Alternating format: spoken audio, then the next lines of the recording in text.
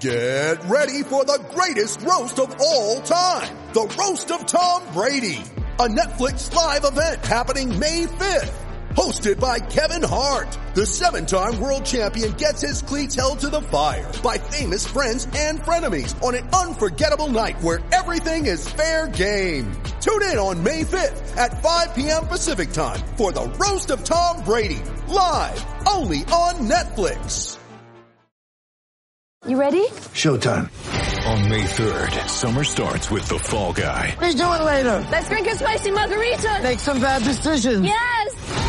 Audiences are falling in love with the most entertaining film of the year. Fall Guy. Fall Guy? Fall guy. That's what the poster said. See Ryan Gosling and Emily Blunt in the movie critics say exists to make you happy. Trying to make it out? Nope. Because I don't either. It's not what I'm into right now. What are you into? Talking. Yeah. The Fall Guy. Only in theaters May 3rd. Rated PG-13.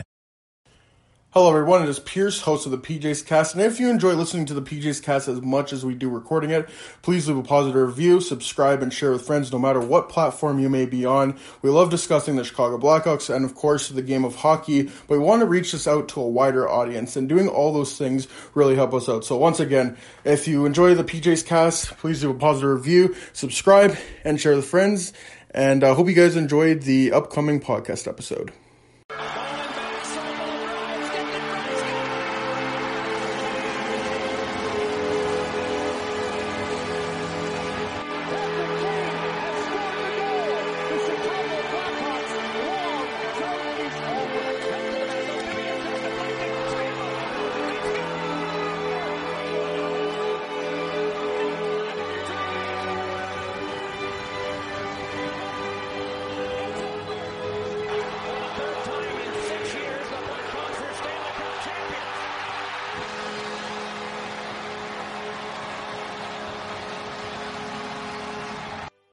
Welcome everyone to the PJ's Cast. I'm your host Pierce, alongside of my good pal Schmitty. What's going on, Schmitty? Not much. How you doing, Pierce? I'm doing quite well. It's just the two of us tall kings today.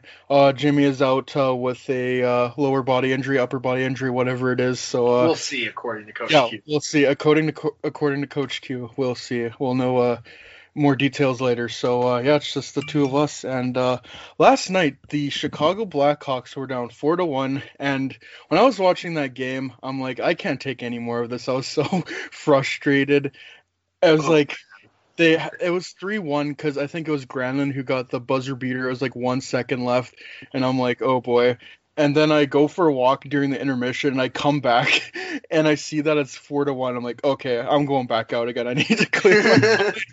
And then I go, I kind of just go around the neighborhood again. Then I come back, it's 4-3, and I'm like, holy crap, what's happening? I'm like, there's no way they do this. And then it was Kubalik who tied it up, and I'm like, there's no way this is happening. And then right after, they get a 4-minute power play. I'm like, no, this is not happening. I refuse to believe it. And I knew it was too good to be true. They didn't score on the power play, but man, oh man, it goes to overtime, and Brandon Hagel, who had a fantastic game, caps off the amazing comeback. And oh man, like I was not expecting this in a million years. The fact that they even came back against Nashville, it was just, they've struggled against them all season long. They haven't won a game, and not only that, but like going back to the 2017 playoffs, which I believe they got swept exactly 4 years ago, a couple days earlier. So it just seems since then that Nashville's had their number. Every game you've watched this season, like, they just smother them. They give them nothing. And we see in the Blackhawks, they've been able to hang on with teams like Tampa Bay and Carolina in the division, who are very much better than a team like Nashville. But it just seems like Nashville has skill. Sure. Yeah, definitely. But it just seems like Nashville has their number, and like even like when Nashville just doesn't give you anything, and even when you do, UC Saros has been there, and yeah, it was great to see that win. But and it makes you wonder, going into the next game, does that give the Blackhawks more confidence going forward, or does that piss off Nashville even more, and UC Saros will pitch like a 40 save shutout? I don't know, but I just want to hear your thoughts on the game. So I'm just going to take you through what my mindset was. Like, you said you went on a walk. When I saw that Granlund goal, I looked at my parents and I was just like, and that's the season right there. No forward was back checking, and that was just, and I honed on it. And I feel like you and I have honed on this all year, where it's like, just like, you got to play to the final horn no matter what. This team has had, like, I mean, this is especially good example. If they just actually play their best game for a full game, they're a great hockey team. And they did it for like only 12 minutes last night, and they were able to win the game. Yeah. And it's just like, oh my gosh, like I'm still speechless. Like I can't believe it because all those goals happened in like a 3-minute span. And on top of that, Nashville called the timeout after the second one. And the Hawks are just like, yeah, that's not going to matter. Kubalik's going to get wide open in the slot. Like, okay. Like this game it was probably one of the craziest Hawks games in the last few years, easily. Just because if they lose, that's the season right there. Like that is the season right there. They'll be 5 back in Nashville or something, and Nashville will be 7-0 against them. Like, oh my gosh. And like, I don't know if you felt the same with the game, but like when they didn't score on that power play, and that 4-minute power play was just so like bland, I just sat there. I was like, we had all this momentum for like 5 minutes and crafted away going into overtime. But Hagel didn't care, so yeah, that's nice. Western Canadian boys do not give a fuck, and I love it. Not only Hagel was great, but so was Vinny Hinostroza. He had 3 points that game, his first goal coming back to Chicago, and how excited is he to be a Blackhawk again? Because got traded to Arizona as part of the Hossa deal. I think he had a good first season there, but then the second season didn't work out. Then he signs with Florida in free agency, didn't work out. I think he went pointless in 9 games, and then Stan Bowman makes a low-risk move, trades like I think it was Brad Morrison, who was like an AHL player. He was never going to crack the main roster. Yeah, exactly. And he has 7 points in 8 games, and it's just incredible what he's done, the speed he brings and the skill he brings. The Blackhawks need that, and we saw that on display not only with Vinny Hinostroza, but Brandon Hagel as well, and it was just awesome to see them combine together to get that OT goal, because they're definitely the 2 best players outside of Malcolm Subban, who I thought was terrific. And I think it kind of got lost in the mess because the Blackhawks did score like 5 goals or 3 goals in that quick span, 5 goals total, and also that like the Blackhawks let in 4 goals, but Malcolm Subban still had a 900 save percentage. He stopped 36 of 40. It was incredible that game, and I think you agree with me on this, but I think he should get the next game against Nashville. 100%. He was lights out in that game, and the thing that no one realizes is that game in the second could have been 5-1 so easily with the way it could have been even worse than that. Yeah, I know there was a chance from Nick Cousins that he stopped point blank. I think there was a Duchesne chance he stopped point blank that period. He robbed Arvidsson on that glove save, and when Malcolm Subban made that save, I was like, okay, you see that, boys? Let's do something. Your goalie doesn't want to quit right now. And like, I'm not like most of those goals, I'm not going to blame on him. The Granlund one, maybe, but like, it's not even. Dude, but he kept them in that game so much. And you go to the Granlund goal, it's like Subban's keeping them in this whole game, but Murphy gets walked. Yeah, Murphy gets walked around. And poor Murphy, man, like, he had such a terrible game. Thank God he won that game. Like, Connor Murphy better buy the whole team a steak dinner. I was gonna say that. Yeah. He had probably his worst game as a Hawk, which is surprising because he's so consistently good. You know, he's not going to overwhelm you with his skill, but he's just always shows up, plays his good defensive game, and once in a while contributes offensively, you know? Yeah, but he had a really rough game, but you also look on that play, what were the forwards? I think it was Kampf, Carpenter, and Kane. They were so far back. It was, like you said, it was a 4-on-2. None of them were even on the camera when they scored. Yeah, exactly. And it just comes back to, like, you gotta play the first, like, the worst goals you give up are in the first minute and the last minute of the period. And for some reason, the Hawks haven't registered that yet in their head, and I hope they have now, because I think they've lost like 3 games this year because of like last minute goals. The Victor Hedman goal, the Columbus game, and I'm pretty sure I'm missing another one. Carolina, Columbus, and Tampa. Yeah, that sounds about right. They had a game like that, and then like Nashville, they had one in like the last 3 minutes, but that's a little different. But yeah, I love what Hinostroza has brought to this team so much, though, going back to that, because when you have like a guy like Hagel, it allows like a line to have that guy who brings energy every shift. And when you have Hinostroza, you can put a guy like that on 2 lines. And I feel like Kane was in a bit of a rut, and Hinostroza is helping him get out of that rut, because it's allowing Kane to get a little more creative space. Suter will go to the net and go get the rebounds and whatnot. And Hinostroza is not bad with the puck either. So it allows, and then you put Hagel with Doc and DeBrincat. You have a pretty, not a great top 6, but it's a formidable top 6 at least. You know what I mean? Yeah. And then you still got Kubalik on the third line. It gives you options. It gives you way more options than this team had a month ago. That's for sure. And that's what a team like Nashville makes you do, like I brought up earlier. They make you work for every inch of space. And even though they did win this game, like it's still they've had so much troubles against Nashville going back to that 2017 playoff series, and I think in the offseason that they do need to look for a guy. They need to look for more guys like Brandon Hagel and Vinny Hinostroza that are never going to give up on any puck that are going to battle. Because I think it was Hagel it was Hinostroza that forced Roman Josi to turn over the puck on that first goal, and no, that was Hagel.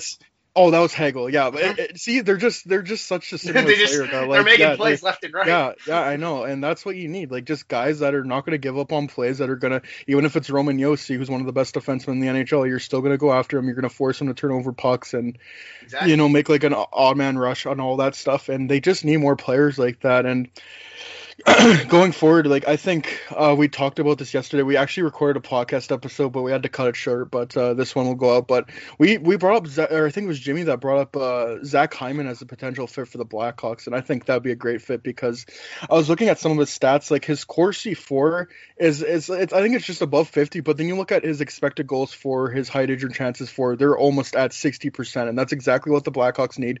Someone who's going to get to the blue paint, who's never going to give up on any puck, and I think that's exactly what the Blackhawks need.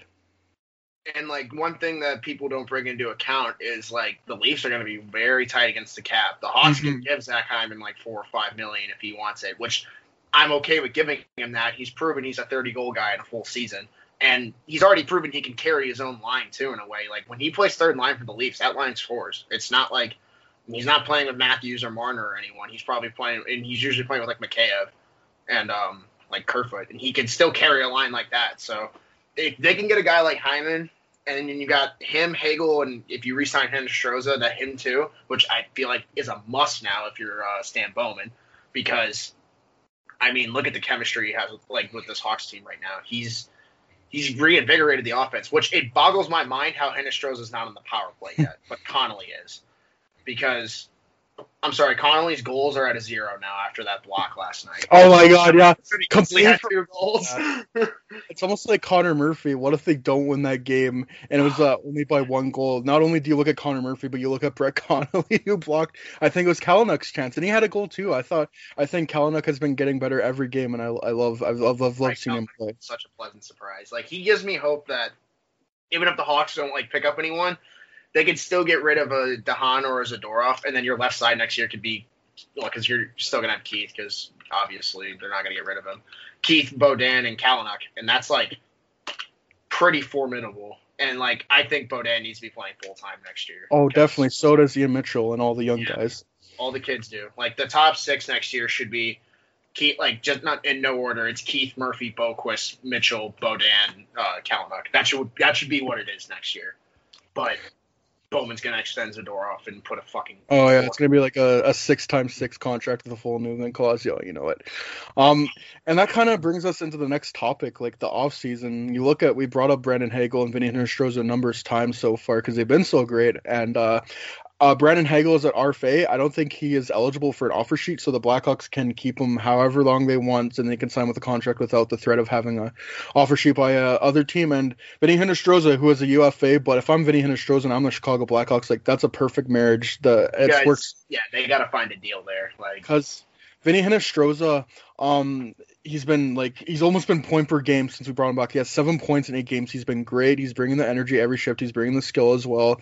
And if I'm Stan Bowman, if I'm Vinny Hinostroza, just they gotta get a deal done there. And what else was I gonna bring up? Man, I really slipped my mind. I don't know what the hell I was gonna bring up, but well, I'm just curious how the extensions are going to work here, because I could see a world where you can get hit. Jimmy mentioned it earlier about the Colton Sissons deal in the group chat. I could see a world where Hagel gets 4 times 2.5 or something, and Bowman's just listen, we see you as a long-term piece of this team. We're trying to lock you down long-term to get you through those next contracts, because after this year, it's going to be very interesting where they go with contracts, because almost everyone's up on this team in the next 2 years after this year. So it will definitely be interesting, but I could see that as a guy who you lock up long term, for sure. Yeah, I don't know if you give him 7 years like David Poile with Colton Sissons. I think like, 4 is where you go. Well, like 3, yeah, 3, 4, 5 years is probably good. If like not like the money wise, but like the length of like those Kapanen and Janssen deals, something like that. Yeah. But yeah, I just think like there's definitely a solution to get those two back on the team long term, and like. Even if you have to clear up a forward or something, they're worth clearing up a forward for. I feel like that's been shown the last couple of weeks for sure. Because, like, even though this team has had trouble scoring, usually those two are the catalysts. And that's a big thing no one's talking about. Hagel didn't play last game because of that false positive. Mm-hmm. This team looks completely different when Brandon Hagel's in the lineup. Like, and, like, I know people will be like, well, a fourth liner can't push the team, but, like, a guy that plays like that definitely impacts other players, especially his line mates. So... Yeah, it's so hard to play like with that kind of effort 9 in and 9 out, especially when you're that young and such a compressed schedule. So Brandon Hagel, who brings it as all every night, it's just you need a player like that. And same with Vinny Hinostroza, again, coming back from the Blackhawks, like he's brought it as all every night. And the point that completely slipped my mind that came back to me is that Nikita Zadorov and Calvin DeHaan, they need to find a way to get rid of them. I see Calvin DeHaan kind of as like Olli Mata, where you're probably not going to get anything for him. So what they did with Olli Mata, just retain half. And get him off just the retain. Team. Yeah, just get him off the team. Get a draft pick. Get an HL player. Maybe if you could trade that HL player for another Vinny Hinostroza type player, like they did with Brad Morrison. You never know. But Nikita Zadorov in Seattle takes him. The more interesting one is Nikita Zadorov because you trade Brandon Saad for him, and apparently there were some teams interested at the trade deadline. But the asking price was too much, which is understandable if you're Stan Bowman, because you traded Brandon Saad for him, and it's not like he's a UFA, so it's not like you have to get rid of him. He's an RFA. You still have him within your control. But you got to find some way to get rid of Nikita Zadorov because I think he wants like a 4x4 contract. He does like it in Chicago, but oh man, it just seems you could save. Even if you keep like a Riley Stillman as your seventh defenseman who kind of plays a more physical, old-fashioned kind of game that like Zadorov does, it just doesn't make sense to sign him to a contract like that because Stan Bowman has preached, and I think he's done a better job of like getting shorter contracts, no movement clauses and all that stuff, and term and money and all that, and just signing Nikita Zadorov just goes completely back on what they're trying to do. And again, I just think they could probably, I bet you there's a team out there that thinks, oh, big defenseman, former first round pick, he's 6'6", can skate pretty well for his size. You know, there's a team that's going to want to take a gamble for him and maybe give something of value up for him. Yeah, I 100% agree. Like, I definitely see a world where at the expansion draft or at the draft, there's a package where Zadorov goes to a team for like a second or something. Like, it doesn't even have to be a lot. Like, it's just you got to get him off the team because at this point they're gonna get to a point, or the Hawks are gonna get to a point like development wise where they're just gonna hinder these young kids' developments because you can't keep calling them up to the taxi squad and just putting them in the press box every night. And if they're not going to be in Rockford every game playing top minutes, they got to be playing games here. And it seems like that's kind of past Bowman in a way because, like, I've seen, like, Mitchell and Beaudin, they get called up and called down and stuff, but it's like, how do you expect these kids to develop if they're just watching the game every night? You know what I mean? Yeah, I think you can't have your whole defensive core as rookies. You need some... No. Yeah. You need some veteran stability in there, which I think why Keith and Murphy work out, but you also can't have guys like Calvin DeHaan and Nikita Zadorov. You need to kind of find big minutes too. Yeah. Like, you got to count that. I could definitely see a world next year where the top four is like Boquist, Murphy, Kalynuk, and then like I don't even think they'll throw Keith in there, but like in my perfect world, someone steps up to where Keith can play third pairing minutes. And we can just put him out on the ice in specific situations that like are good for him. But, you know, that's wishful thinking. So, yeah. And another thing that Jimmy brought up in the podcast that we didn't release last night, Nicholas Hjalmarsson is a UFA this offseason. Mm-hmm. And I think that would be, he would be a good, like, and you know, he'd take a hometown discount. You guys are thinking. Totally. So. Yeah. And you know, Stan Bowman just like keeps on acquiring old Blackhawk players. It makes so much sense for, Nicholas Hjalmarsson to come back to Chicago. Too, kind of. Yeah. Put him and Keith in that locker room. They will help, especially Hjalmarsson. Hjalmarsson's like, put Hjalmarsson with a guy like Kalynuk for a year. Kalynuk's going to be such a better Or Beaudin. Yeah, just any one of those young guys, and they'll get better. And, like, I don't mean to sound like that guy, but, like, Hjalmarsson might even be a good signing too, because like I love him to death, but he's probably not going to play a full season. So it gives you options to sub in and sub out and give you some good defensive depth. So that way you're not playing a kid every night, but you also have that stability on the back end in case you need it. You know what I mean? Yeah, definitely. I think it'll be like a 1-year deal because, like you brought up, he's had a lot of injury issues. He's getting older. It's just how much does he have left to give? He's won his cups and all that stuff. I think I'm pretty sure he has a family. Exactly. Yeah, he has a wife and kids, and it would just make sense for him. Let's go back to the farm and Sweden.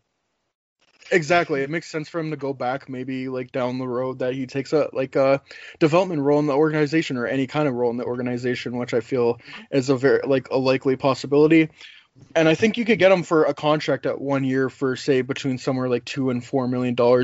Just give him no thinking like 1 year, $3 million or something. Like, if the Hawks are going to have that cap space, if Seabrook and Shaw are on LTIR, that's like $10 million in itself. So they'll have room to make those moves. And like, I know I mentioned it a couple podcasts ago that they should get a backup goalie with the way like. I'm going to let the season play out because of these, like, Lankinen and Subban, with the way they're playing, they've kind of earned the right to hold the reins next year too, I think, when the team's a little more stable defensively. Yeah, so. And you look at Lankinen's numbers, they have plummeted, but a lot of that has to do with the defense. You wonder with a solid defense how much better Lankinen and Subban could actually be behind them. Yeah, I agree. It's just like another big thing with Lankinen too is our penalty kill dropped.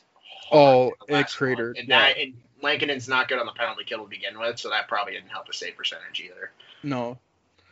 But like that's what I'm curious about. I'm curious what Lankinen's 5-on-5 save percentage is. I don't know where I can find that. Natural Stat Trick, I believe, is the best place because it shows you like 5-on-5 save percentage, high danger save percentage. It's like basically every save percentage at 5-on-5. But yeah, Subban and Lankinen both have 1 more years at under $1 million, and I think you give them 1 more year. If it doesn't work out, then maybe you go look at free agency and sign.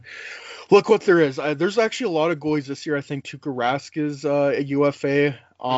I doubt he would go to Chicago, or even leave Boston. I think he stays in Boston, even though Boston hates him for whatever reason. But yeah, that really makes no sense.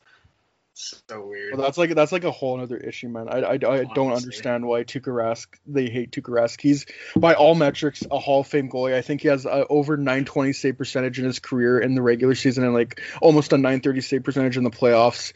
Like he's been incredible for them. Like he should probably also have a second Vezina in there, but yeah, definitely. So. Just he's so consistent. He's one of the few goalies that's so consistent, which is so hard to do as a goaltender. And he's brought you to the Stanley Cup final twice, and like the first time you lose to the Chicago Blackhawks, and then in 2019 you lose to St. Louis in Game 7. Like anything can happen in a Game 7, and I don't think any of that was his fault. No. But anyways, that's a whole other issue we can get into. Boston fans, you don't deserve Tuukka Rask. But not even a bit. Like I see. Oh, by the way, I just looked it up. Kevin Lankinen has a 928 5-on-5 save percentage. So yeah, that sounds about right. Definitely the penalty kill is the reason Lankinen's save percentage. Oh, definitely. Yeah. Yeah, he's got very good 5-on-5 stats on Natural Stat Trick. So very interesting. But I agree 100%. Like. So the next topic I want to get into is the Calder race because it's narrowed down to 2 players, and Kirill Kaprizov, who was basically the front runner since the beginning of the season, but then you look at Jason Robertson, who has willed that Dallas team back into the playoff mix, and it's a very interesting race because Jason Robertson, as of we're recording, does have a higher points per game than Kirill Kaprizov, but then you look at how he's transformed that Minnesota Wild team to a team that's just boring, mediocre, middle of the pack like they've been their entire existence, and Kirill Kaprizov comes in, makes them a very watchable team. He's he's so much fun to watch. I don't know if you saw that goal that he scored against Arizona last night, but that was ridiculous. Like he went through, you have to look it up, but I think he went through 2 Arizona Coyotes defensemen, and he got Kemper out of position, but they were blocking the front of the net, so he went behind the net and like banked it off. Like it was just incredible. Oh my gosh! Are you watching it right now? Yeah, I'm looking up, but you can continue talking. I'm listening. Yeah, but But then you look at Dallas's end of things. Jason Robertson. Dallas has had such a rough year with the whole COVID situation. I think it was the weather that they had there that they were shut down for a couple games. But you look at Jason Robertson. He's driving that offense, and it's again. You think about like Kirill Kaprizov has been the favorite for such a long time, and but Jason Robertson, he's definitely making his case, and it's going to be a 2-man race, and it's going to be interesting to see how it ends up. And I just want to hear what you think about it. So I think we're on the separate sides. I feel like you're in the Jason Robertson fan club, and I'm in the Kaprizov fan club. I think I love Kaprizov. I think it's awesome that. Oh yeah, well I'm not saying you don't like Kaprizov. Yeah. I think you're in the boat of thinking Robertson should win, right? So, yeah. I don't want to knock what Robertson's done, but because he's like every time he plays the Hawks play the Stars, he's the best player on the ice usually for them forward wise. He and Hintz, if Hintz is playing, they've been electric. Like Rope Hintz is not getting talked about. They're such a pain in the ass. Yeah, he's over a point per game right now. But is he actually? Yeah, he's got 37 and 32. Oh my God. He doesn't play back-to-back games or whatever because of his injury or something like that. But yeah, I just my big thing with holy crap, dude! I didn't even notice that. Yeah, That's crazy. Rope Hintz is having a nice. And another thing, Joe Pavelski, he's almost point per game. Like he's been ridiculous. Joe Pavelski. Everyone thought Joe Pavelski was going to start falling off last year. No, that was just a down year. He's back. Like he had an incredible playoffs, and then he's just even better this year. But yeah, continue. Sorry.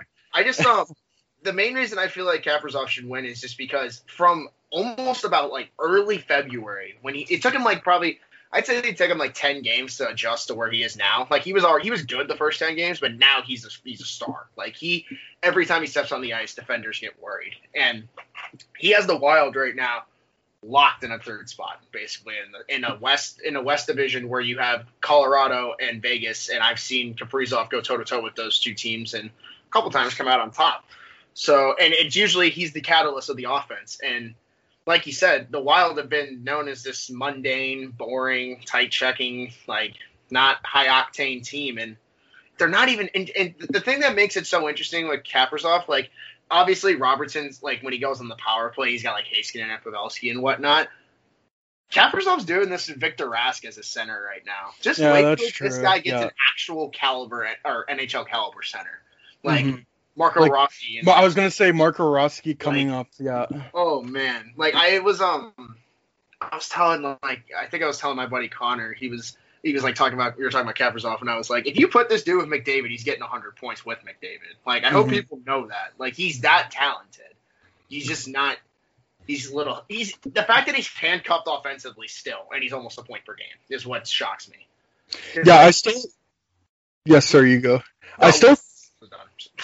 Oh my God. I still think he wins the Calder just because, again, just not from like a point production wise, he's still very good. But like you look at Jason Robertson, he does have the better point per game. But Kirill Kaprizov, he just the way he's transformed that Minnesota Wild franchise and you just like look at the way just like him playing and all that stuff. I still think he gets the Calder, but I think Jason Robertson also deserves loves, and I think it's going to be like a really close race. But at the end of it, I still think that Kirill Kaprizov gets it. But I can't be mad at either of them winning because they've been so great for their teams.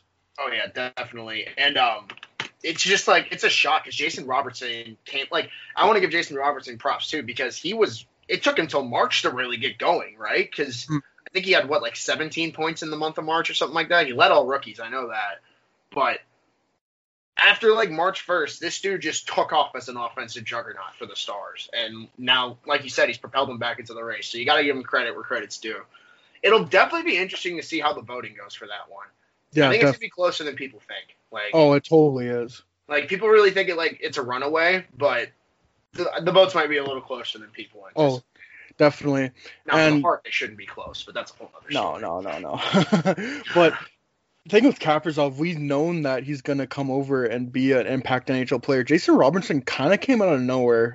There was some talk about him being a decent top 6 player, but I don't think anyone was expecting this kind of production, which is quite impressive. Yeah, biggest surprise of this year for sure. I'll say definitely.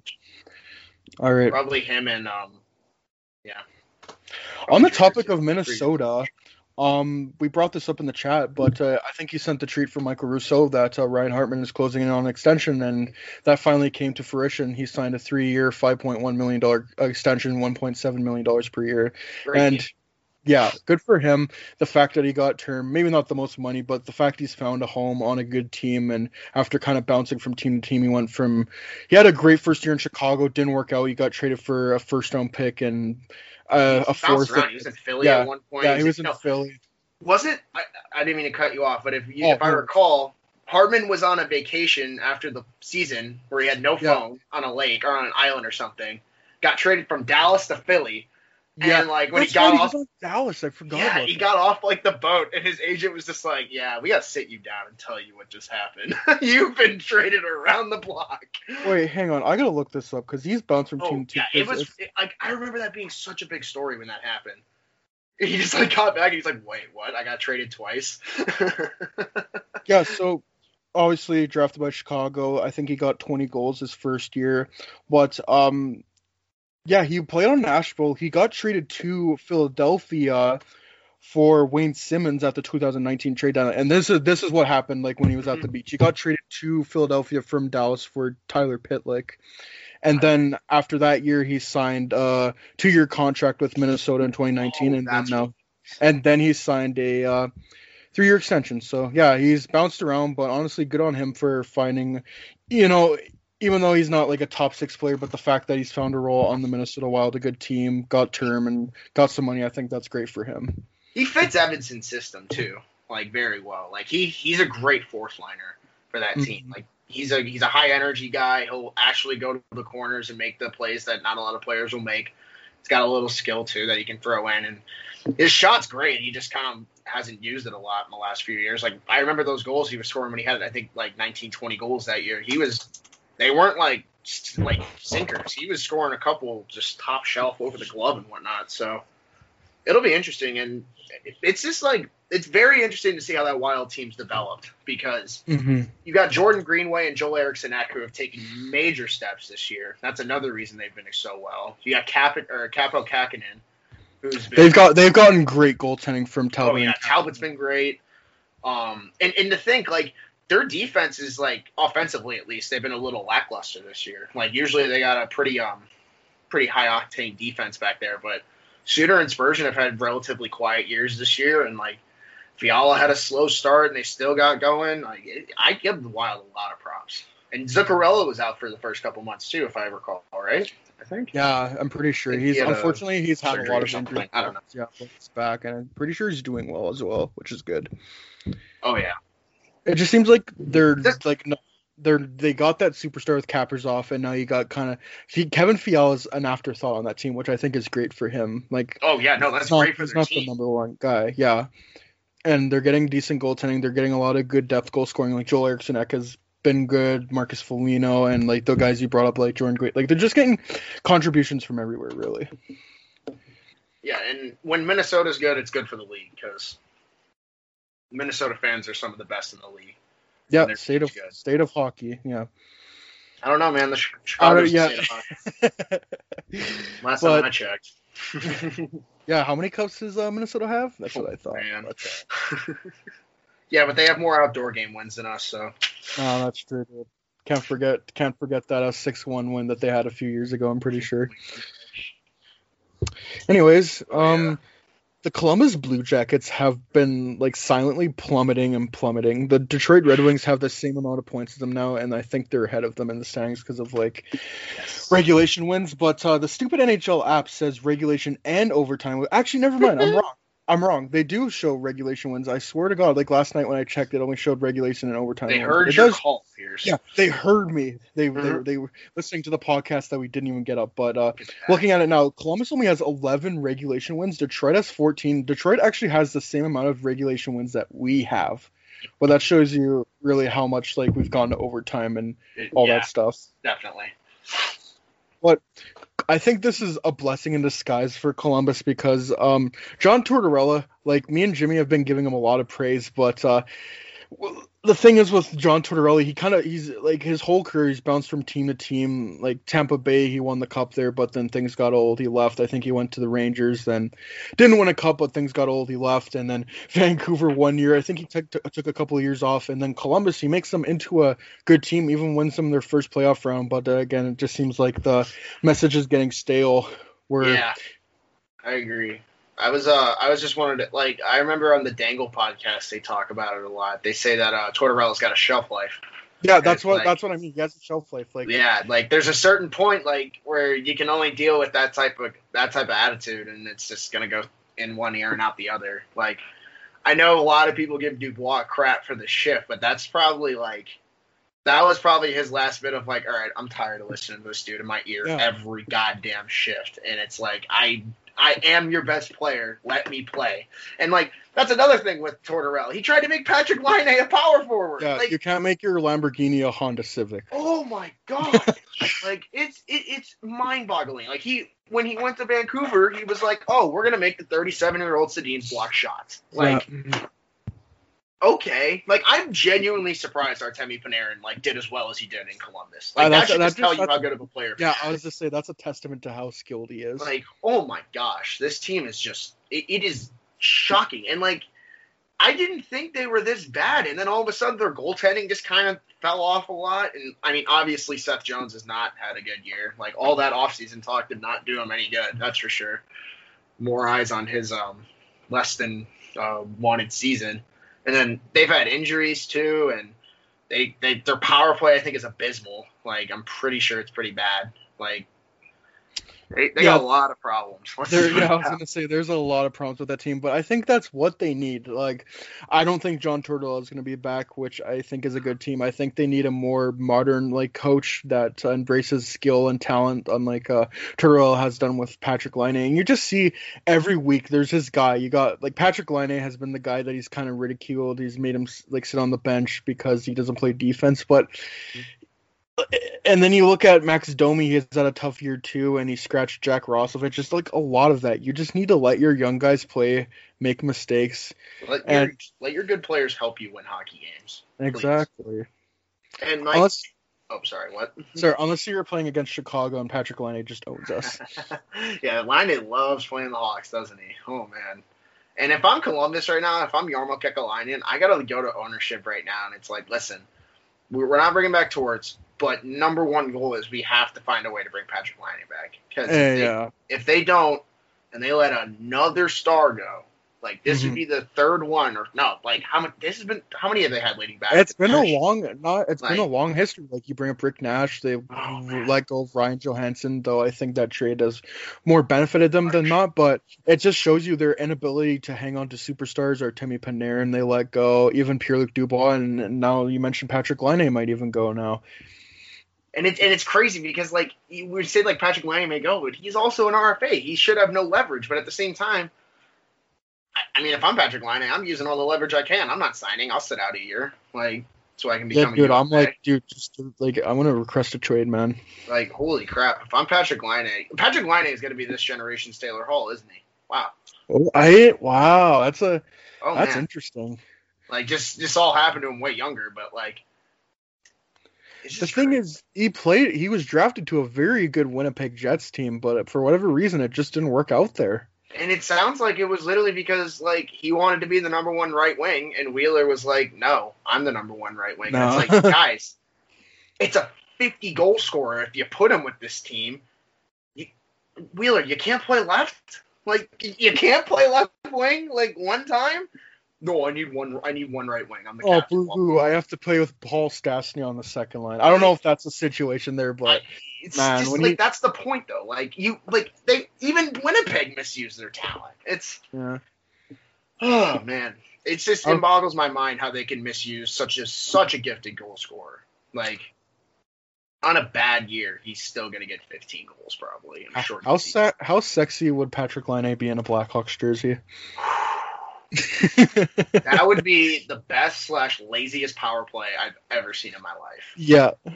Because you'd have Laine, DeBrincat, Kane, Boquist, and probably like Doc. And it's all of them are good, but all of them have these moments where they just like, we're not going to skate. Yeah, we'll just give it to Patrick Kane. Maybe he'll do something with it. Oh my gosh! And also I want to point out from the Hawks game, going way back to that, you definitely saw a difference this game with Adam Boqvist back. Oh, definitely. In the power play and kind of just moving the puck, transition and stuff. He has taken such tremendous strides this year. I can't even believe how well he's playing as a 20-year-old. He has a lot more confidence. And that was the thing I was most worried about in the offseason because he had a rough series against Vegas. Just the image of Alex Tuch just absolutely walking him was unfortunately etched in my brain. Yeah, I was like, man, that's the kind of stuff that you don't recover from. But Boqvist is... Especially when you're that young. Like, he just turned 20. Yeah. Like, he has been a great surprise this year. Like, that's the thing with this Hawks team. Like, they're annoying, but there's been so many surprises. The interesting thing is we look at the season and we had a great start, and in years past we've been kind of like battling, like we're trying to get back in it, but this year we actually had a good start but kind of squandered it. And it's frustrating because you look at a lot of these games, it's like if they gave a general damn for like most of the game, they would win a lot of these games. And that was on display this Nashville game. They tried for 10 minutes and they won the game. It's literally like, oh my god, the writing's on the wall. But it just shows you if they gave a general damn like they did for the almost full 60 minutes like they did earlier on the season, I think they could be in a way better position. But you look at this whole season, it's definitely frustrating because we've seen glimpses that this team can be great, but there's a lot of games where they can really kind of get ahead or put themselves back in a good position, but they kind of just squander it. And but you look at the season as a whole, it's mostly been positives. Just you look at the goaltending again, even though it's kind of cratered, like when you look at the save percentage and all that stuff. But you also have to take into consideration the defense, the penalty killing, and all that. Like the goaltending has been a pleasant surprise. You definitely can't fault the goaltending. And no, not at all. It's just. Yeah, I was just gonna say the goaltender. Like I expected the goaltending to be at like 900 this year. I'll just be honest. Yeah. Like I was like, if we even got above a 900, I'd be like, oh, okay, that's cool. The fact that we're obviously almost above average in goaltending is amazing. And not even just that, but for that contract value, they're both making under $1 million. Yeah, and like to think like a year and a half ago we were paying $12 million for our goaltenders or something like that, $11 million. Yeah. So it gives you so much more cap flexibility when you have goalies on that cheap a deal. And obviously, like if you keep them both next year, they can both duke it out, and it's like, all right, which one of you is going to get paid more? Let's see. Mm-hmm. Should be definitely interesting. Mm-hmm. And there's still a lot of steps for this team to take, but you look at the positives. Like Adam Boqvist has been great this year. Connor Murphy, even though he had that terrible game against Nashville, but at the same time, it's like they still won the game, and everyone has a bad game. He had a terrible game the game before that. Yeah, and. You look at the defense, you expect it to take a step next year. You look at the forwards, you still have the superstars like Patrick Kane. And something we completely forgot, I don't know if you saw that thing, but Jonathan Toews should be back next year, which I think is incredible. How we brought that up yet. Yeah, I don't know either. That completely slipped my mind, but I think it was Darren Dreger who reported it, and hopefully he's not lying again like he did with the Ilya Sorokin trip. But he's gonna be like he's talking to Paul Marner, except it's like whoever Toews' dad is. But I hope he's okay for next year, and if everything goes according to plan, that he's like maybe not the first line center anymore, but the second line center. He would just help this team out in so many ways that you can't even describe. Like to have your captain back and like he's still going to be able to play his game. Probably it's gonna such an impact on this team. Such an impact. It's going to help improve the league for sure. Yeah, and it's going to give them that kick in the ass that they need, because we brought up a lot of times that they need that voice in the locker room. Like even Brent Seabrook brought that back. They haven't really had that this year, and I think having Jonathan Toews back, who I would be afraid to fuck up, because like whenever like things are going bad, he's so pissed off, which I love. Honestly, that he brings that passion. Like, I can't believe Toews didn't, like, rip off Colliton's head in Game 5 last year against Vegas because he wasn't on the ice in the final 2 minutes. Like, I just sat there in Game 5 last year, and I was like, Jeremy Colliton really sat there in the timeout, and he was like, we're not going to put one of the most clutch players in NHL history out on the ice down by one. Gotcha. Gotcha, Colton. Bringing back memories that I didn't want to think about. Gosh. But I just remembered that. And oh man, I'm not happy about that. Like, if Taves comes back, Colton better not shaft him. That's all I'm gonna say. Mm-hmm. And you look at Dominic, like you brought up Dominic Kubalik, he didn't have the sophomore slump. He had a great year last year, 30 goals, and now he had a bit of a tough start, definitely. But the way he's came back and has scored a lot of goals, I think that's good for him. And speaking of that, Alex DeBrincat had a tough year last year, but he never gave up. He kept shooting the puck, and now it's going his way, and he's point per game. But he's also like a way more complete player this year. Yeah, definitely. Like. I've noticed him more on the back check, like kind of hounding players, being a pain in the ass. And I penalty kill right now. Yeah. Like he's looked good on the penalty kill. Mm-hmm. I love it. He's definitely become a way more complete player. And I don't know if you read that story on The Athletic, but it's so interesting how he fell to the Blackhawks because literally, like it's insane. How many teams just looked at it and they were just like, well, size, and it's like it's 2016. Like, okay. This dude had 100+ points in the OHL, but be my guess. The thing I look at was Tampa Bay. They had, I think, 2 picks that they could have gotten DeBrincat with. I think they had a late first-round pick and they had an early second-round pick. And the players that they picked were Brett Howden and Libor Hayek. I think that's who it was. Holy, we got so lucky Yzerman wanted his guys. Yeah, same with Florida. I think the same thing as Tampa Bay. They had a late first-round pick and an early second-round pick, and I think they picked They picked Borgstrom, who we now have, and they picked, I think it was Adam Masherin, who was one pick. Adam Masherin, I do remember that. So it's so interesting. Like, obviously, look at the top of the draft: Matthews, Laine, Dubois, Tkachuk, all impact NHL players. But Alex DeBrincat, man, like he belongs in that conversation. Maybe anyone not who redrafts, he's top 5. Like, yeah, he has to be top 5. He's ahead of Laine and Puyarvi and Dubois. Like in my head, like the only guys who would be ahead of him in my head are Tkachuk and Matthews. Not definitely. In that order, but just because they're even more complete players. What the best part of all 3 of those? Americans that are going to be on the U.S. Olympic team. Because now that Bowman's the GM of the U.S. team, there's not a doubt in my mind Alex DeBrincat's not going to be on that team. Oh, he totally is, man. Cat's going to be on that team as a 4th liner, and it's going to be disgusting. And Kane is going to be the captain, too. As much as people will hate that, he totally is. I'm, salivating at the mouth waiting for Kane Matthews. And then they'll have, a pairing of, Slavin McAvoy, which will just be so disgusting. Dude, and then they have Hellebuyck and Gibson in net. I have never been so excited for U.S. hockey. Oh, definitely. And obviously, as a Canadian, I would not want to see USA win, but at the same time, you just look at the U.S. It's such a great story how they've risen as a hockey power. So much in the last 8 years, it's crazy.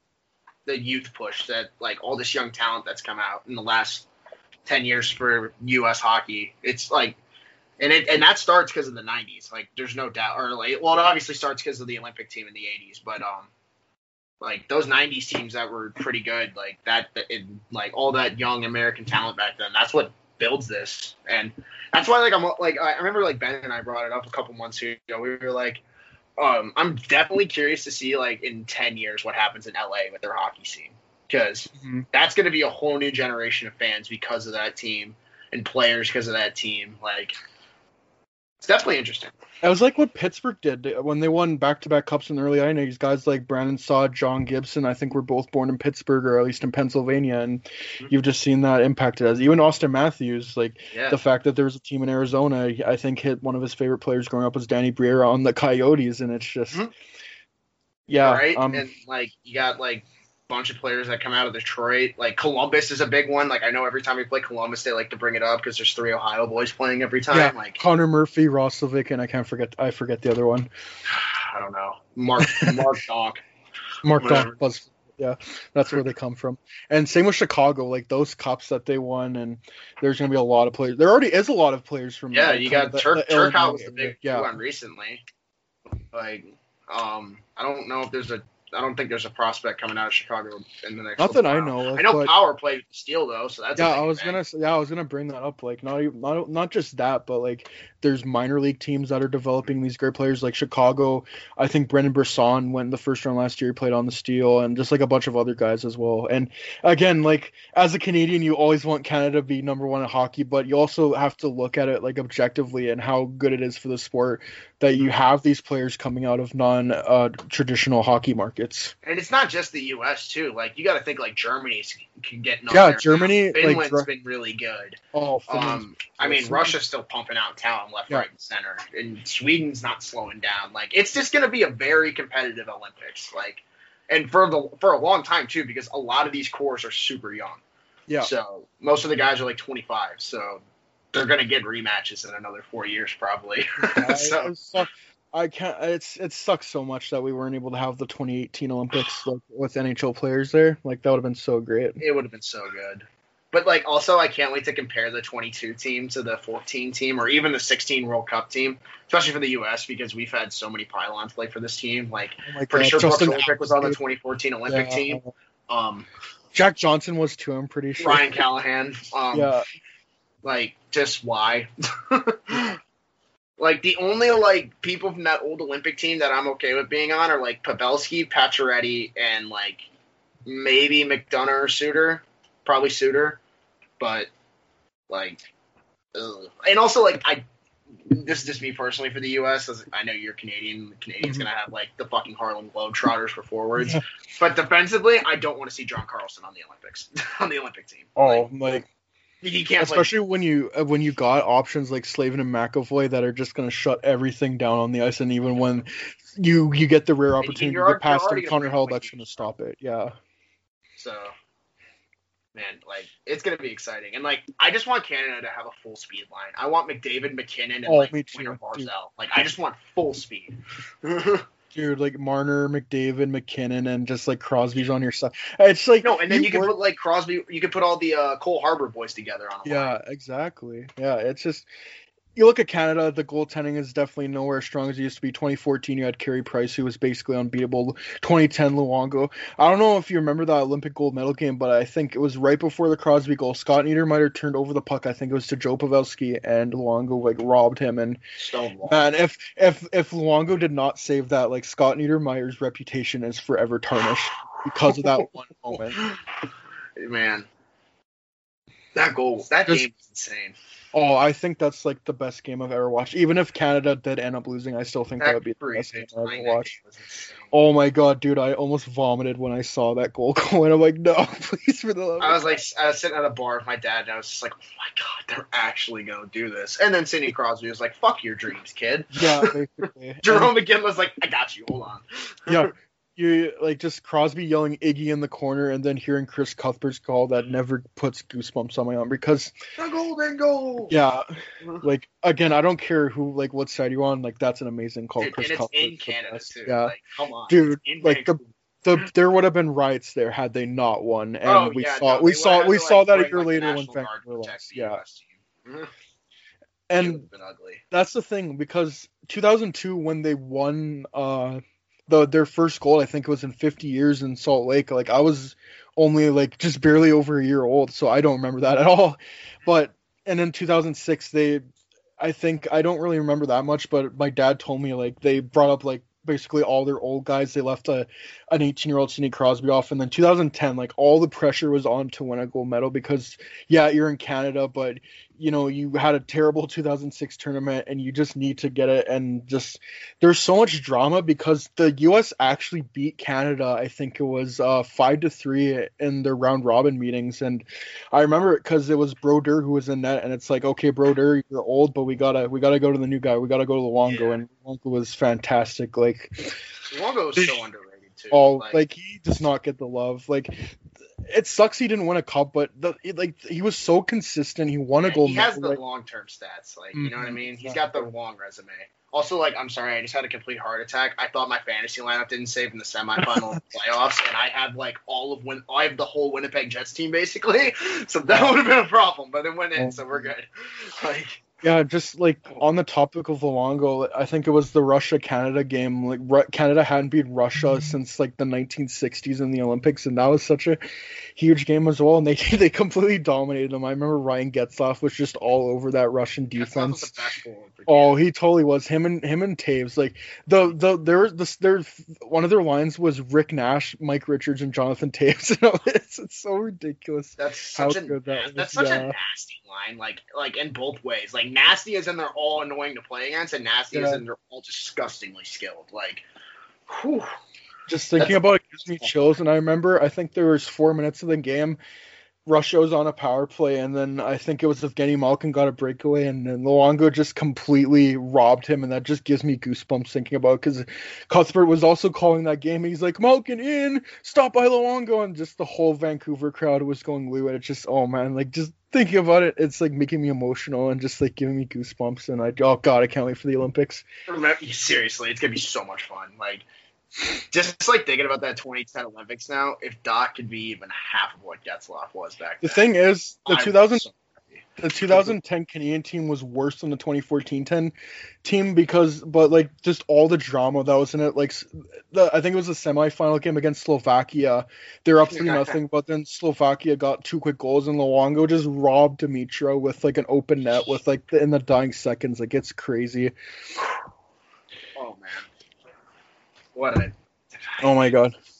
Well, then you just go to the 2014 team. Like, that team was above all, like, just better than every single team that turned. Like, there was that one scare it wasn't even going to be close. Like, they had that one scare against Latvia when I think it was Kristers Gudlovskis stopped like almost 60 shots, and they won. But like after that, I'm like, they easily got this. Even against like the U.S. and Sweden, I'm like, no, they got this, dude. Oh my god, I remember watching that U.S. game in class, and I got in trouble, and I was just like, listen, let me breathe. The thing is, with that Olympics, since it was in Russia, all the games it was like right after they got the 1-0 goal too, and I was just like, yeah, that's the thing. Like, that Olympics, since it was in Russia, all the games were on in the morning, so we'd always watch the games if they were on, like the hockey games. It was so incredible. Yeah. Where's the Olympics going to be next year? Is it Tokyo? Yeah. No, that's not. It's in China, I think it is. Yeah, it's in China. Oh, okay. I think the Summer Olympics are in Tokyo, but yeah. Oh, what a good time to get the market to China. Send all your freaking stars there in a year. That's how you grow the game, NHL. Didn't do that in South Korea.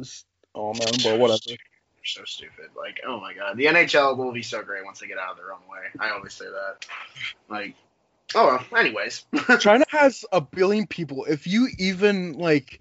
If you even cap into 1% of that market, you know how many freaking people that's like, what is that, 10 million people? Like, yeah, like, oh my gosh. Like, they just... Such an untapped market, man. Like, oh. And, like, it's gonna be a tapped market once they see Connor McDavid go flying in circles for, like, 6 games. Yeah. It'll be great. I know, I worry about Canada with, like, their defense and goals. Even the defense isn't even that bad. It's just not, like, where it was. It's just young. They got a young defense right now. Like, you got Shea Theodore's probably going to play Thomas Chabot. You probably still have guys like Alex Pietrangelo. You know they're going to put Theodore in. Petrangelo definitely on that team. Yeah. But you're just even the goaltending. The goaltending. Yeah, Drew Doughty's going to be on the team, and I'm going to hate it. But the goaltending doesn't even have to be great. It just has to make the saves it needs to be. Just let Connor McDavid, Nathan McKinnon, Sidney Crosby do all your work, and then like not even just that. Like Braden Point's going to be your third line center. You're going to have Ryan O'Reilly and Sean Couturier on the fourth line. That's ridiculous. You can have a shutdown line with like Bergeron, Couturier, and O'Reilly. And Mark Stone too. Like, it's just Mark Stone too. Like, who's scoring on that, bro? Like, you have Tavares as like a 5th line forward on that team. I know, and I honestly don't think Jonathan Toews is going to make that team much suck. Like, no. He had his time, man. Like, I'm pretty sure in the 2010 Olympics he was the Olympic best forward, and then he got the golden goal in 2014, which I think a lot of people forget. He also had the game-winning assist in the World Cup of Hockey too. Yeah, to Brad Marchand, I remember that. That goal was nuts. Back when Team Europe was a thing. Oh my god, Team Europe, dude. Costa and Kopitar leading the offense. Anyways, I want to get on to another Canadian legend. Patrick Marleau passed Gordie Howe for the all-time games played in NHL history, which I think is just incredible. It's huge. Like, and he's on isn't he still on an Ironman streak, if I recall?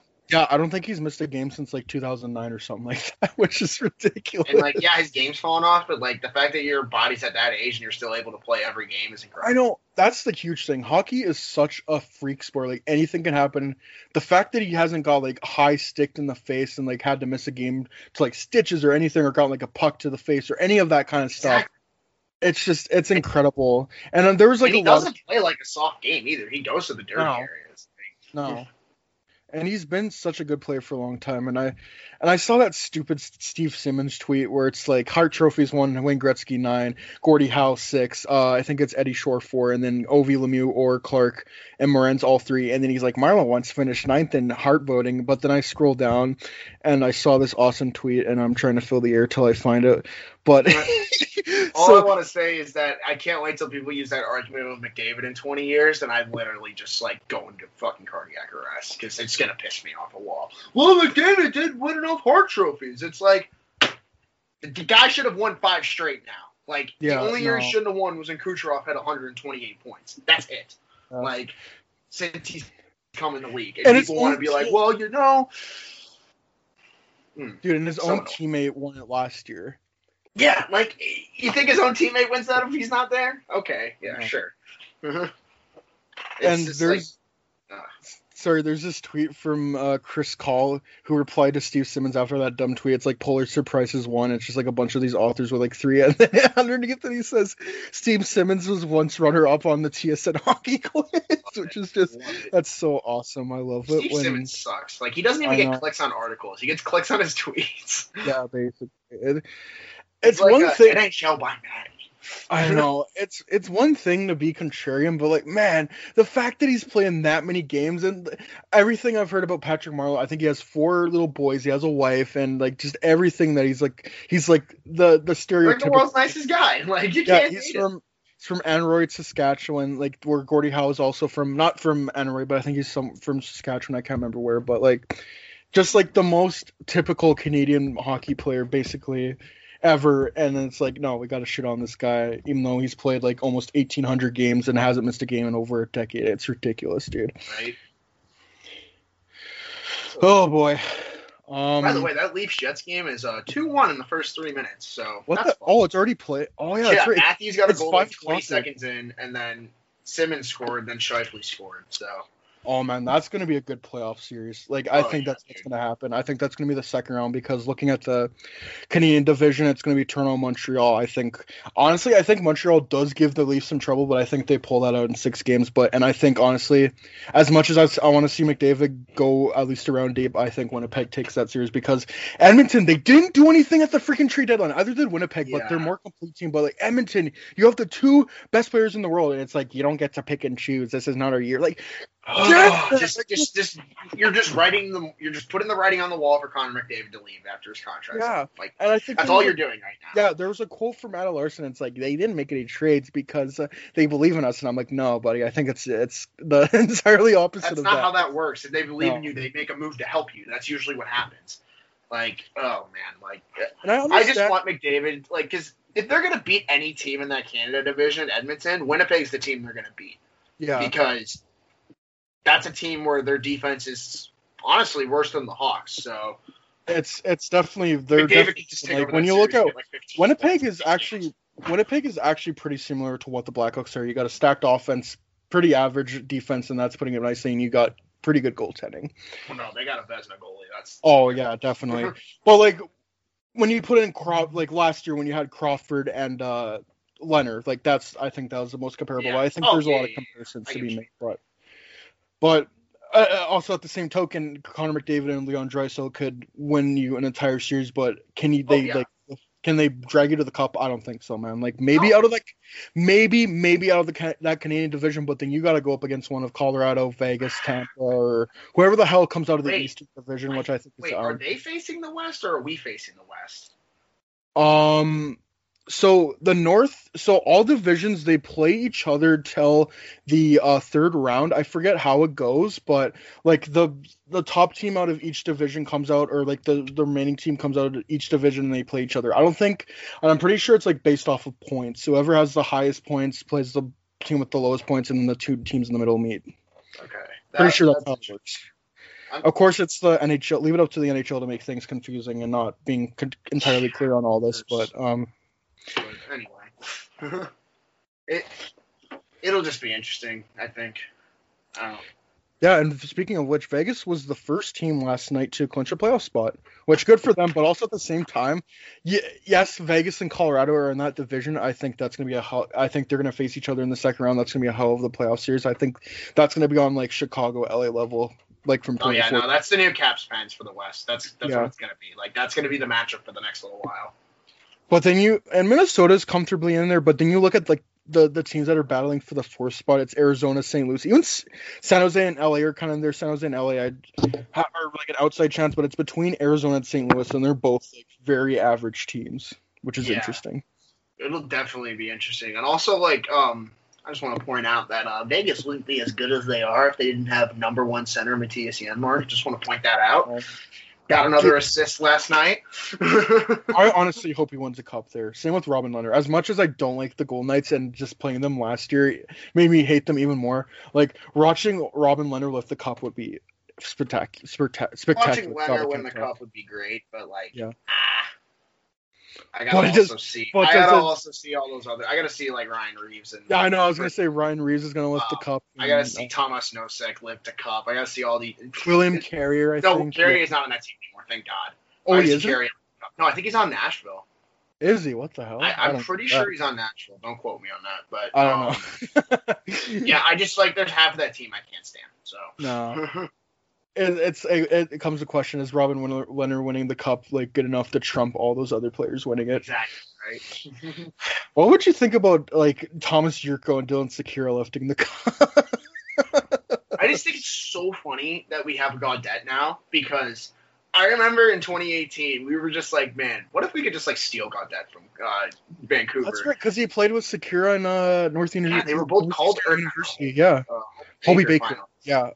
Pretty sure Gaudette won the third the year he came in first. Yeah, Gaudette won the Hobey Baker. Mm-hmm. And just looking at that list because someone like Johnny Gaudreau won it, but then there's like a bunch of no names that won it. I'm pretty sure Drew LeBlanc was one who won it, and like he became nothing for the Blackhawks. It's interesting. Hey, Jimmy Vesey, bro.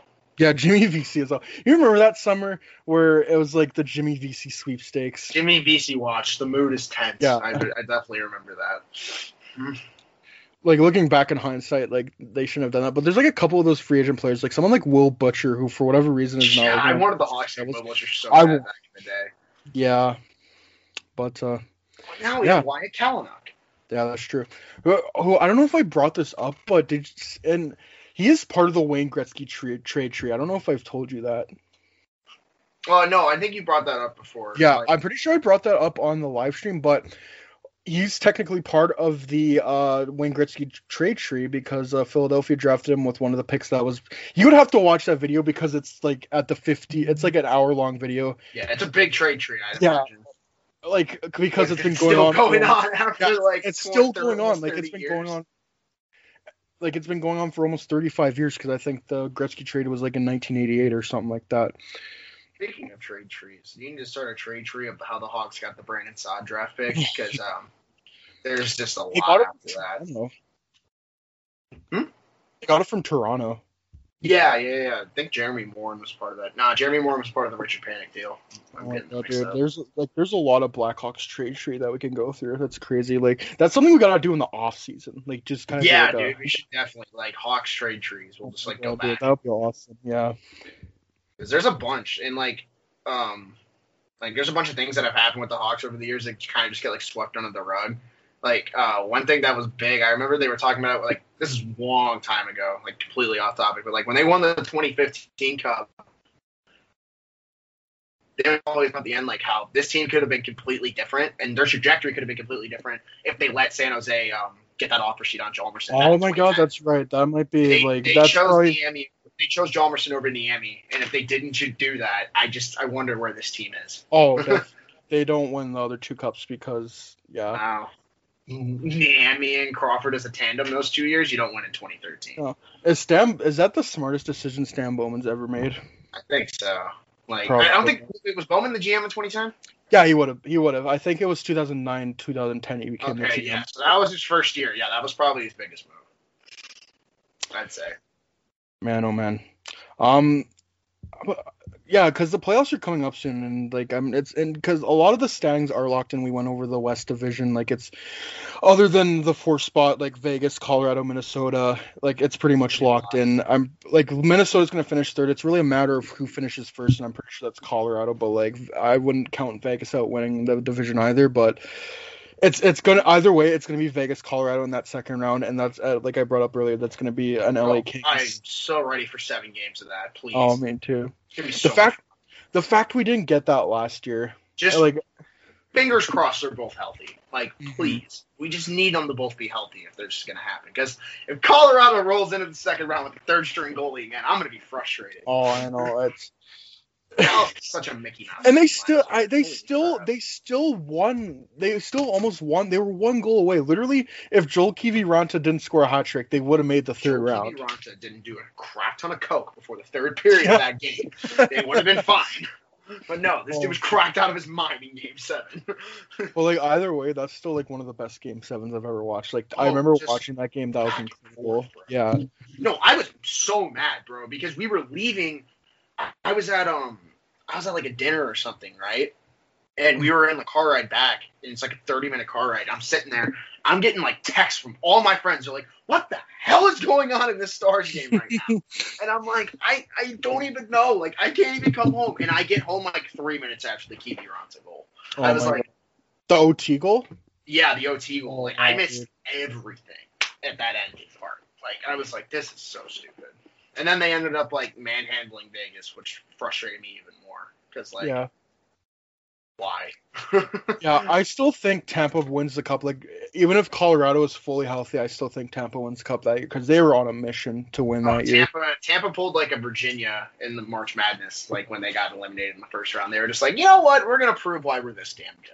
Yeah, like, this isn't even my final form, but... they didn't even have Stamkos! No, they had...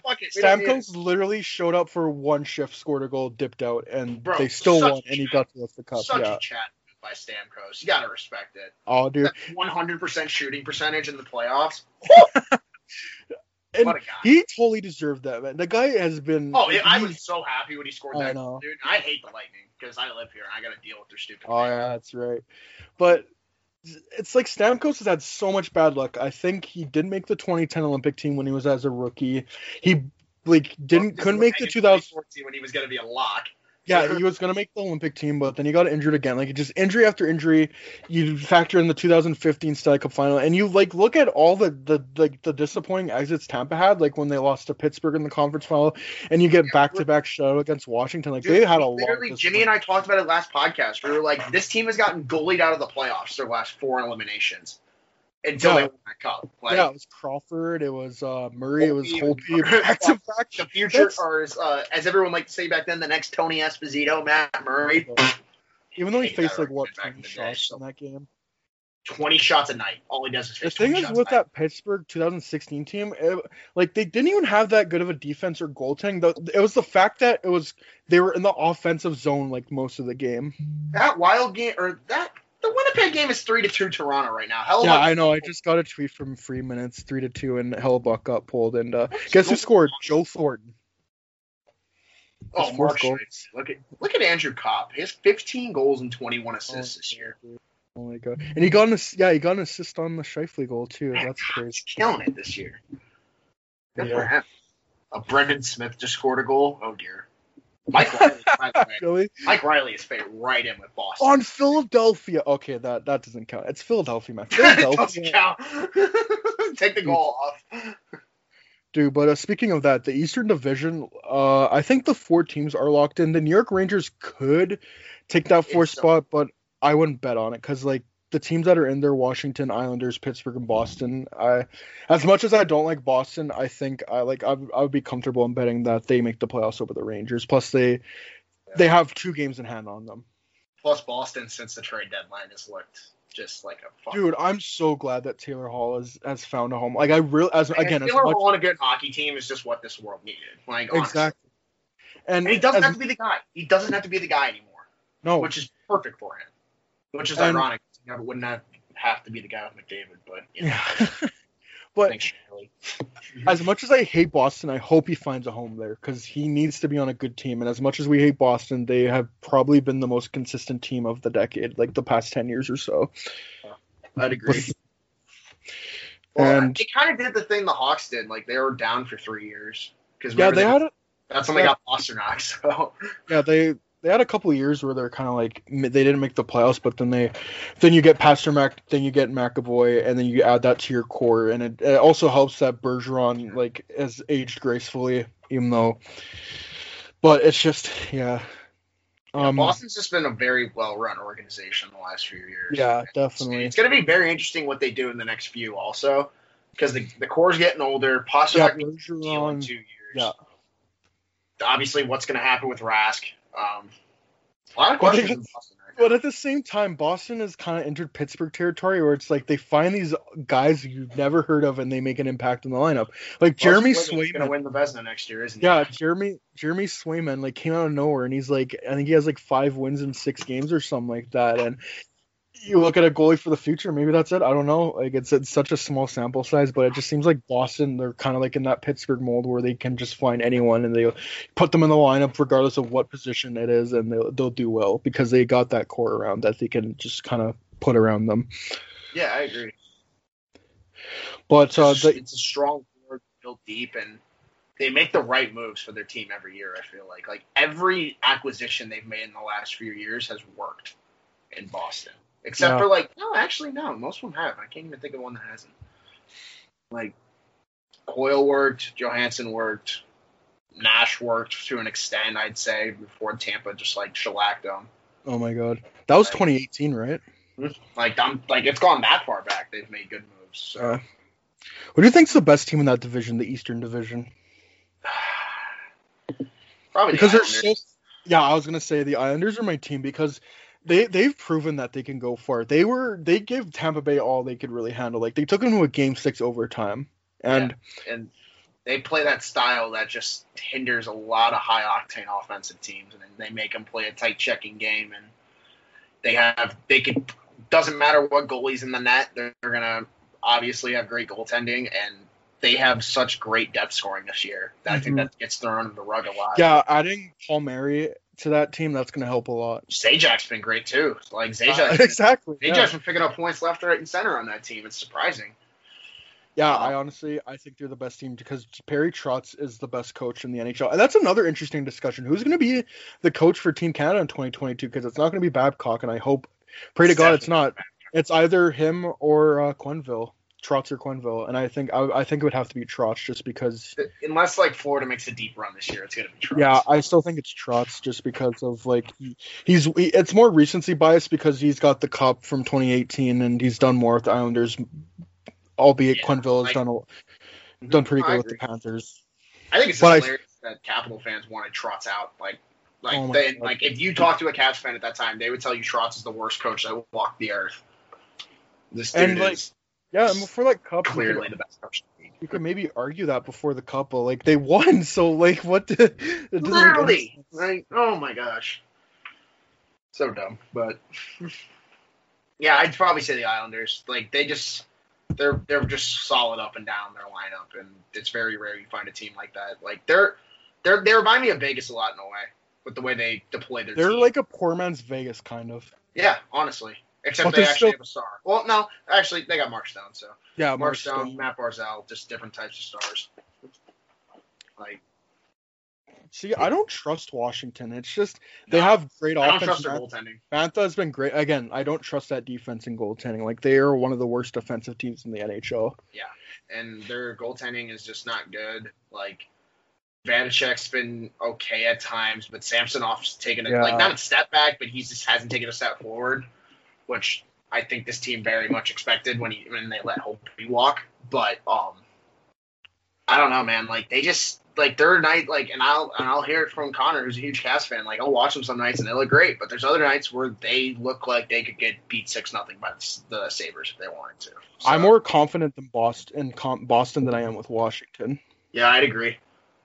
And then who's the other team we haven't even Pittsburgh. mentioned? You can never count Pittsburgh out, but you can never count Pittsburgh out, but the Islanders have their number. So yeah, how I'd rank it, I would go Islanders, Boston, Pittsburgh, and Washington. Even though it's funny because Washington's at the top. I'd put Washington and Pittsburgh, but I'd probably have the same top two. I'd have Islanders and Boston, 100%. And the Rangers, they're just really good offensively right now. They're on a bender. They're doing what the Hawks did in January a couple years ago. Mm-hmm.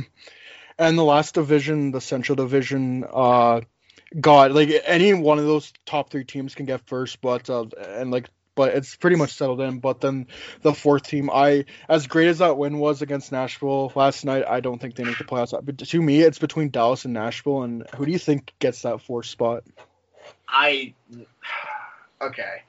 I don't want Dallas to make the playoffs just because it's going to be the dumbest thing that's happened in this year if a team of 23 regulation wins or whatever they're going to have. Yeah, they're at 19 right now. They only have 9, and they have 12 overtime losses. That's the thing. Like, 12 overtime losses, man. Are you kidding me?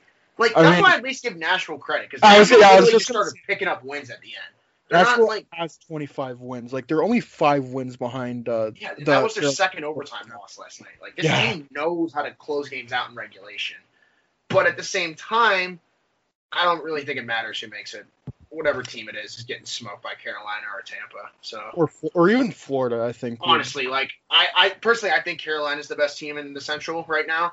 But literally any of those teams right now could just they could come out of that division, and I wouldn't be shocked, and I'd probably pick them out of the 4 teams remaining at that point. That's how good the Central's been this year. Dude, like regardless of what happens, I need to see Florida and Tampa Bay. Like those teams have been in the league. That would be a bloodbath. They've been in the league together for almost 30 years, and I don't think they've played each other in the playoffs yet. We need to see that. It'd be a bloodbath too. Like so much speed. I still think Tampa wins that, but Tampa it's gonna be close. Yeah. Also, I just want to point out a bias thing with the Hawks. If the Hawks do end up pulling it out of their ass and get the 4th seed, Carolina better be the 1 seed. They're the only Carolina or Florida, because they play Tampa. Say goodnight. Yeah. That'll be 4. That'll be Tampa in 3, actually. Yeah. But on another good second round matchup would be Carolina and Tampa. That would be great. Carolina is so much fun to watch, and they're getting healthy too at the right time. So yeah. I still stick to my thing. It's like Tampa, not only did they win last year, but they did it in those circumstances. So I still think they have, even though they might have not have been as good this year as they were last year, Vasilevsky's still great. They don't have Nikita Kucherov, and I still think they could win the Stanley Cup easily. And I wouldn't be surprised if they did again. If they go back to back. No, yeah, I agree. Tampa's been fantastic this year. Nothing against them at all. Like, it's just the way I saw that Carolina team kind of hold the fort, and not even hold the fort, just exceed expectations while Mrazek was out and Teravainen was out for a couple months. They lost Trocheck for a bit. They lose guys and they just put someone back in. It's next man up mentality with that team. And I was just gonna say the biggest thing with Carolina is I've seen them play their game against Tampa every single time they've played them. Tampa has had to form to their game every time. And that's a big thing with Tampa. Yeah, and I think a telling thing of how good a team is regardless of all the injuries you go through, you always find ways to win. You always find players to call up in your organization and be not only just hold their own, but be impact players. And I think that's a testament to how good teams like Carolina and Pittsburgh. Gotta give Nashville credit for that one too. Honestly. Yeah. As much as I don't like Nashville, their players do their job. A lot of their bottom 6 guys. Yeah, and they got banged up this year, too. Still no Forsberg. Tolvanen was out for a bit. Duchesne was out for a bit. I'm pretty sure every defenseman except Yossi's been out for some time. I think Yossi was out, too. Yeah, they're all out for some time. There you go. It's just crazy what's happened in that division. And then, the division's so weird because it's so top-heavy, and then there's just, this, middling echelon. It's like the West in a way. You have, your top part, except it's 3 instead of 2 teams, and then it's just all right, who's gonna limp into the 4 seed? Yeah. So who do you think wins the cup this year? Gun to head, who do you think wins it? Who's your favorite? Carolina. Ooh. Yeah. Carolina. Actually no. Fuck. I want to say Carolina or Vegas, but I could totally see Colorado too. Definitely. If Colorado can get healthy, that's the key. If Grubauer's out, no. Yeah, they need to stay healthy. If they can stay healthy and they can get by Vegas somehow, I just think one of those 3 teams probably. I'm gonna narrow it down to that. The thing with Colorado is they have 60% shot share. It's ridiculous, but they need to stay healthy. If Grubauer gets injured, I don't think they win. Or McKinnon or McCarr or someone goes down like that. That's a problem for them. I don't know if so much like the defense. Like if Makar goes down, I think they can hold down the fort just because, like, regardless of who they put in, like Devon Toews or Sam Girard or Bowen Byron, like any of those guys. Devon Toews and Sam Girard have been excellent. Oh, they're ridiculous. Like their shot share numbers are like above 60%. It's ridiculous how good that team is. But if they lose McKinnon, it's done. Like it's done. Dead in the water. Because he's just such a good center that, like, if you lose him, you don't really even have like that guy who could potentially step in the number one. Like I think Nazem Kadri's their number 2 center, which is pretty good, but I don't know if he can carry that team to the cup. But like if it's the next man up, that makes him your 1, and then JT Compher's your 2, and then if JT Compher's your 2, like they have good wingers, but we'll see. That can only do so much, but I'm still gonna stick. I think Tampa repeats. I don't know. It's just something about them. Like that's a good pick, though. That's a good pick. Yeah, like especially since Kucherov will be back for the playoffs. Like no one knows what he'll be like coming back. And if he's firing on all cylinders, like I don't know, man. Yeah, like they're this good without Kucherov. Not only did they win the cup last year, but the circumstances they did it in, like they know what it takes to get it done. Not only like to win the cup, but like in that kind of circumstance, like in that kind of setting. So that's why I think Tampa was going to win it. Vasilevsky, if not for McDavid, like he would probably be in some hard. I still think Vasilevsky should get some hard votes this year. Yeah, just by look at how this team performs when he's not in net. Like every time McElhinney's in net, they get shelled. Yeah, and I think David Savard. Tampa Bay Lightning legend, baby. I think he helps that blue line for the playoffs, like particularly the playoffs, because he just plays that kind of style. Like their defense is good enough. I think Hammond can lead it, and then you just look at their forwards like Braden Point, Kucherov, Stamkos. Like it just goes on and on. Cirelli. It's ridiculous. Like they got the depth to do it, and I think they repeat, to be honest. But at the same time, it wouldn't shock me if like Colorado won or Carolina or Vegas. To me, like the 5 teams that are kind of in are like Vegas, Carolina, Colorado, and Tampa Bay, and the Islanders as well. Those are like my 5 teams because. Yeah. The one, and I'm gonna throw a dark horse in there because I know you were talking about it earlier. Boston's definitely the dark horse. Oh, definitely Boston. If Boston goes in hot, like look out. Like, yeah, they're definitely like a team that's kind of a dark horse right now because they're not having that great of a season. They're not as good as they are in years past. But you look at it, they have the pieces to get it done. They have Taylor Hall now, and you never know, that might just like. Yeah, I don't think they're a favorite, but like if there's someone that's gonna make a dark horse run, that's definitely Boston.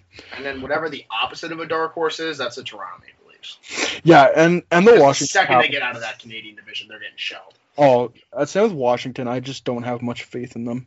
I kind of just like pray that like the Leafs get out like in like 5 or like 9 or 10 games for their 2 series, and they're just like, this is easy. And then they have to go play like the Islanders or even Boston. I hope Boston makes it to the third round. Please be Boston. Please be Boston with Taylor Hall, and then Taylor Hall gets the Game 7 winner, so they can be like, we should have got him instead of Foligno. No. Yeah, not even that. Nick Foligno's the one who turns the puck over to Taylor Hall. Inject that into my veins, please. Trying to set up William Nylander just so they can blame Nylander some more, and then he can get traded to the Hawks. They don't deserve William Nylander. It's ridiculous. They don't deserve him, bro, at all. It's insane. It's like they should give them to us, and then they can have Alex Nylander, and they'll literally. How about we just do a swap? Then you get to see what a bad Nylander looks like. Like, oh my gosh. Oh my god, dude. All right. Do you have anything more else to add? I think we can wrap this up. No, I really hope the Hawks play a full 60 tomorrow. That's for sure. Because if they do, I think if they don't win tomorrow, I think they're out of the playoffs. But if they do, they still have a fighting chance to get in. Must win in regulation, though. Can't let that game. You need to win in regulation. That's the big key. Like, as much as I love overtime hockey, can't let it go to overtime. I know, but like it's great that they won last night, but it would have been even better if they converted on that 4-minute power play. But beggars can't be choosers. Like exactly. You have to win this game if you want a chance at the playoffs. Even a chance, like not to get in the 4th place, like even a chance. But yeah. Also, shout out for since Jimmy's not here, we're definitely gonna have to have some Falcon and Winter Soldier talk next episode because the finale's tonight. I can't wait. You got to get on that show, buddy. I know I do. There's a lot of shows I need to get on. I actually just finished Parks and Rec, and now I'm on Arrested Development, and I love Arrested Development so far. Arrested Development is funny. Oh, I fucking love it so far. But yeah, I think that's it. It was a great conversation, Smitty, just the 2 of us. I think it was our first podcast, just you and I together, and I thought it went pretty well. Oh yeah, it went great. This is Smooth as can be. I just hope we can get Jimmy back so we can get all three of us in here. I know, and have someone to make fun of. Yeah, where's the leper clown when you need him? Yeah. Anyways, thank you everyone for tuning in. Hope y'all are doing well, staying safe, social distancing, wearing your mask, all that good stuff. And we'll talk to you guys next time. Peace, y'all. Have a good one.